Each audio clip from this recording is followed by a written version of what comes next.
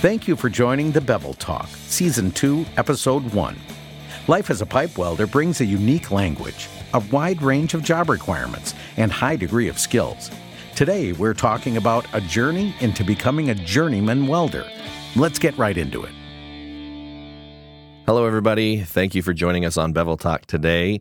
Today, we have Jeff Robidoux, Craig Spindler, and Andre Stewart talking with us. So, guys, let's get to know you. Tell us a little bit about yourselves, who you are, what your background is. Andre? I'm Andre Stewart with Miller Electric Application Specialist. I've been with Miller just over a year now.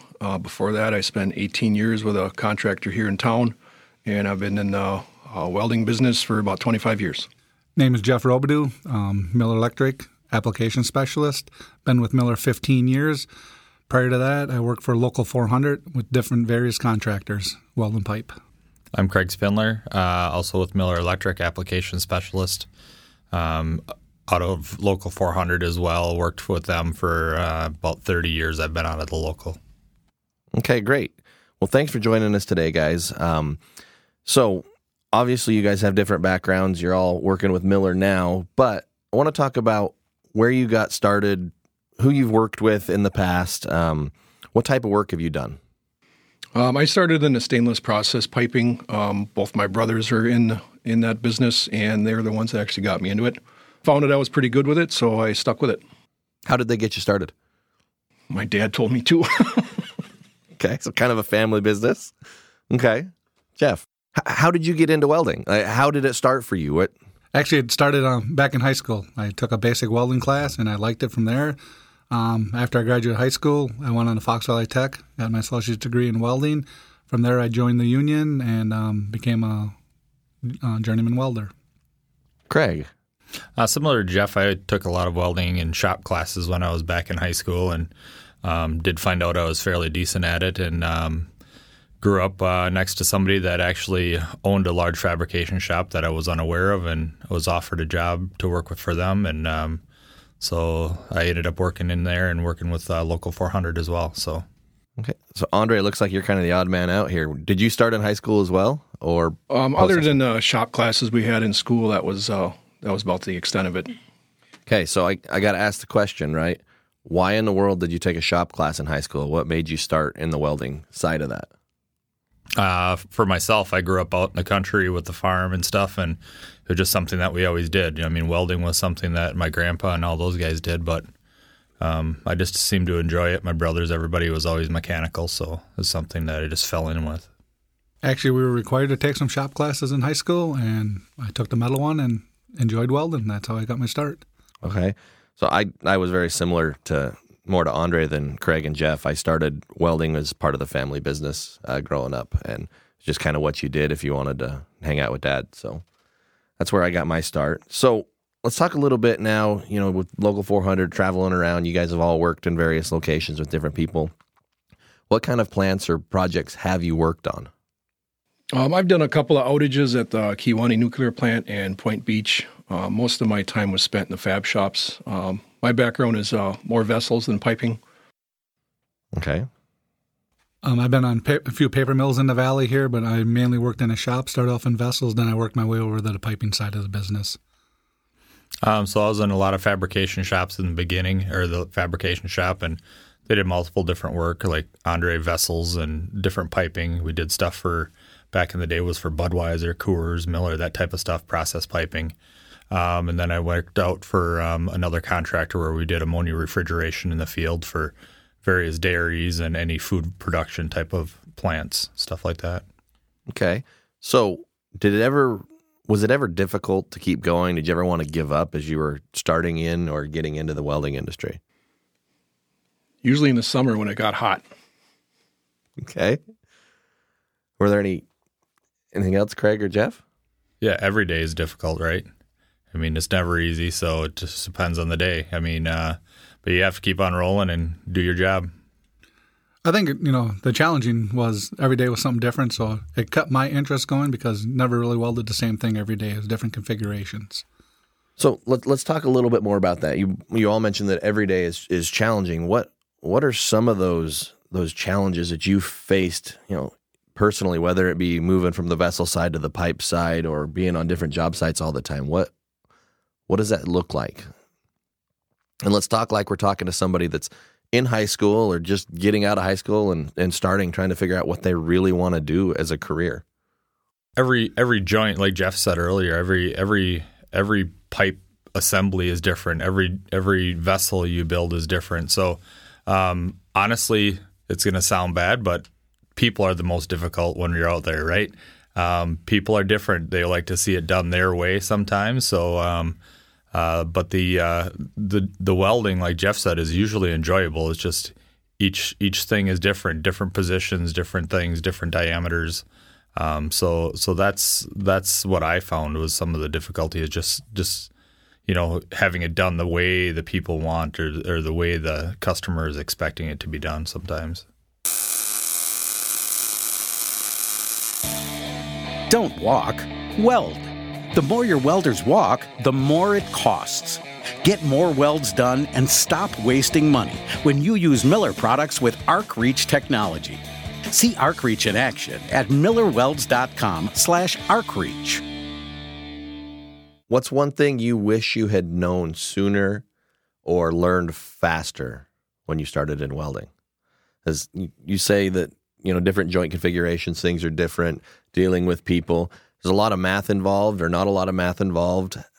What's something that would help somebody that's trying to get into the industry or trying to get in with a local union to keep going? Definitely a lot of math involved. I mean, I've worked with Andre in the past and building vessels and stuff like that. There's always a lot of figuring, a lot of math and stuff like that involved. Patience is big. If they don't have a lot of patience, that's a big one. And honestly, we don't see a lot of females in the industry. So usually they're probably one of the better TIG welders because their hand-eye coordination is much better than a male. So I've run into a few, and they're always good welders, so. Andre, what's some of the biggest things you wish you'd learned earlier? Well, I wish I would have gotten into this a lot sooner than when I did. I didn't know about the apprenticeship. I moved to Appleton area in 2000, and before that I was lived in central Wisconsin, and I wish I would have found this a lot sooner than when I did. Okay. Just because there's good money to be made in this business, and like I said, I wish I would have known that sooner. I think that's kind of a misconception about the welding industry, that it's just dirty, hard work and you don't make any money at it. But really, I think if more people, more students, more parents knew that, hey, there's opportunities for education, advancement, and growth in the welding industry, then definitely it'd be something that becomes more of a focus and we'd have less issues with labor shortages and such. Well, the bigger thing is they need to get this out in high schools instead of pushing 4-year college degrees. They need to start pushing trades more, whether it's welding, electrical, plumbing, any trades. That's the big thing. High schools do not promote trades at all. Or if they do, it's very little. Right, and sometimes those are considered more remedial classes. It is. For the guys like us that we liked it.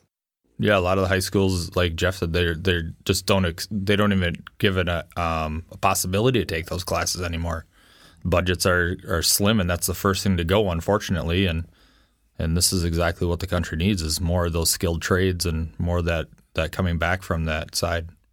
You mentioned an apprenticeship program. Do you guys want to talk a little bit more about how that works so we can let some of our listeners understand more about that? They can start fairly early, right? I mean, now some of the areas are adding in the youth apprenticeships, right? Coming from high school and going on from there. So the apprenticeship, it's been a long time since I've been in that, so I don't know a lot of some of the details now. I don't know if any of the other guys do. No, I didn't serve an apprenticeship. When I moved to the area and I joined Local 400, I already had 6 years experience. So I came in under a training contract, so I had to go do night school classes on my own time that I didn't get paid for. But it was part of the contract I had signed with Local 400. I think it's important that we make sure that they do understand that there's options right out of high school or in high school and even for older people that want to learn about welding, right? Now, let's talk about your most memorable or one of your most memorable jobs that you've done. What are some of the experiences, the exciting, crazy, scary stuff? Because it's an exciting industry. Everything's different every time. Weather plays a factor, what you're doing, people you're around every day. Probably one of the cooler ones when I was with Bassett. I think Andre was there at the time as well, but we were running some diving bells. We were building diving chambers that went down hundreds of feet into a whole assembly where the divers lived in them for up to 3 months at a clip, and it was their whole living chambers, their bunks, their bathrooms. It was a whole assembly of stuff that went on these great giant ships, right? That I thought that was kind of a cool thing to be able to see and build the whole thing, and start to finish. Right. That was unique too, because when you're building these vessels with decompression chambers, the bells themselves and their the chambers actually live in, you kind of got to think to yourself, okay, there's a handful of guys that are going to be living in this thing underneath the water. So it kind of sheds a different light on it that, you got to make a quality weld, and you got to think of the guy that's living in there, because they're going to sit in there, they're staring at these viewports, they're staring at these welds, and they have nothing but time to pick them apart. And if you don't do it right, there's potential for catastrophic failure and people Absolutely. dying. And the amount of testing that's done on these vessels that actually have human occupancy, they're pretty stringent. I think that's one of the most important things to me that was impressed on me is, especially in pipe and vessels, if you don't do it right, there's serious chance of injury and loss of life. And you have to do it right. Absolutely. So aside from being members of Local 400, what are some other certifications or other things that you guys have done to help with your welding career? Well, all three of us are CWIs. Okay. Yeah, CWI, CWE, those types of things. Continuing education is always going to be critical, right? You always have to keep on learning. When you stop learning, you're going to get in trouble. So what drove you to become a CWI? Was it for career advancement? Was it better understanding, or both? Well, I think you're exactly right. It's important to understand codes, understand what's going on so that you can perform better at your job, but also help the overall industry grow. Couple of final questions. What are the things that kept you going when you had difficult people to work with, or it was hot outside, or you just weren't able to master a skill? What kept you going in welding? Was it the paycheck? Was it because you didn't know what else you wanted to do? Or was it because it was just a point of pride to master a skill? Yeah. Family, right? Family, the paycheck, doing the things that you need to do. But again, it's that difficult time isn't going to last forever. So it's going to end and get that difficult project done and on to the next easier one, right? Something maybe more enjoyable. Okay. I have a question for all three of you, but more specifically to Andre. You mentioned that you got into welding a little bit later in life. What do you think your life would have been like, or how would it have changed if you had gotten into welding earlier? Well, I wouldn't have struggled so hard to make ends meet in my earlier years. And I think it's a little bit more secure job. I did quite a few different things from, yeah, let's leave it at that. I think a little bit of everything, right? A little bit of everything. Yeah. So Craig and Jeff, what is being a welder, being in welding, brought into your life that wouldn't be there if you had done something different? Stability, right? It was an early beginning for me, so